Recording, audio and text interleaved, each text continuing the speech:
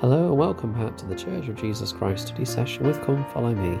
I'm your host Matthew Roberts and this is Season 4, Episode 30 of this Daily Study podcast. Thank you once again for joining us today as we continue with our study of this week's Come Follow Me materials. We are looking in Moses chapter 7 of the week of January the 24th to January the 30th.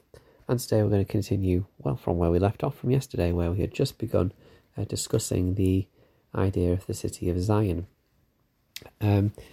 We understand the city of Zion was of one heart and one mind, and there was no poor among them.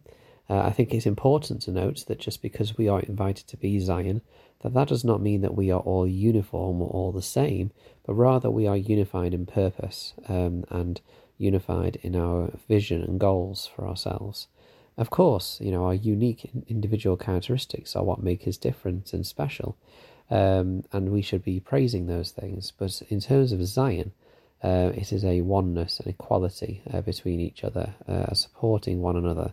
When I think of Zion, I think of how we are in the temple, where we are dressed the same, where we sit with equal status, where we learn one with another. And no matter who you are when you enter the temple, you all become of one body and one mind, which I think is a nice way of thinking of it. But speaking of this, Enoch clearly is very pleased and happy with the results of his work, but I'm sure he understands and recognises that it is the Lord's work that he has carried out. But then in verse 20, it says, "And it came to pass that Enoch talked with the Lord, and he said unto the Lord, Surely Zion will dwell in safety forever. But the Lord said unto Enoch, Zion have I blessed, but the residue of the people have I cursed." Now, this is an interesting statement by Enoch, and an even more interesting response by the Lord. Enoch is basically saying there that, this city that has become, or will become perfect and has become wonderful, is wonderful. They're fantastic. They'll be dwelling in safety forever. Look at what's happened here. This is beautiful. But the Lord responds and says, "Yes, they've been blessed, but the rest of my people, of my children, have been cursed." And when he says the word "curse," perhaps we understand this to mean that not necessarily that he has sent down horrific things to them, but he has withheld the blessings that Zion has so been blessed with and prospered under. He's left them over to justice because of their action and their agency. So this is obviously what leads it into what Enoch then discusses with the Lord over the next coming verses. The Lord then gives Enoch a vision, and this vision will kind of go through this chapter and give him a wide vision of all things. In verse 21, he begins by showing him the city that he was talking about, but also the inhabitants of the earth. In verse 21 it says, "And it came to pass that the Lord showed unto Enoch all the inhabitants of the earth. And he beheld, and lo, Zion in process of time was taken up into heaven. And the Lord said unto Enoch, Behold, mine abode forever." So he began with referring to what Enoch had said about how indeed the city that he was referring to, the physical city of Zion, was indeed going to be taken up to heaven, and they would be dwelling in safety forever. However, notice that it said in process of time. Elder Neil A. Maxwell said, quote, "God accomplishes things, brothers and sisters, in process of time. This calls for our patience. Moreover, doing things in process of time is often his way of either preserving our agency or in providing us with needed opportunity. In fact, certain experiences over which we might understandably murmur can be for our good. Thus, you and I may think God is merely marking time when he is actually marking openings for us, openings which are sorely needed. Even then, we are so slow to use those openings in order to escape from the familiar cell of selfishness." Close quote. In process of time is how the Lord does things. He doesn't do things instantly to our wants and needs. Rather our wants, I should say. Rather, he does things in his own time and his own way. If there is something that needs to be done at this moment for us, then it will be done. But if there are other things that we are to learn from, to grow from, to develop ourselves through, then these are allowed to take place.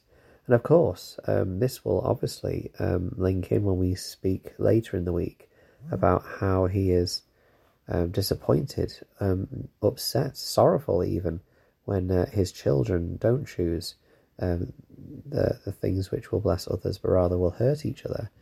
And we'll talk about that in more detail later, but he allows us to do these things because of our agency, because we need to have that agency in order to choose. So that is a really important point that is made here, as the Lord shows Enoch this city of Zion being raised to heaven over a process of time.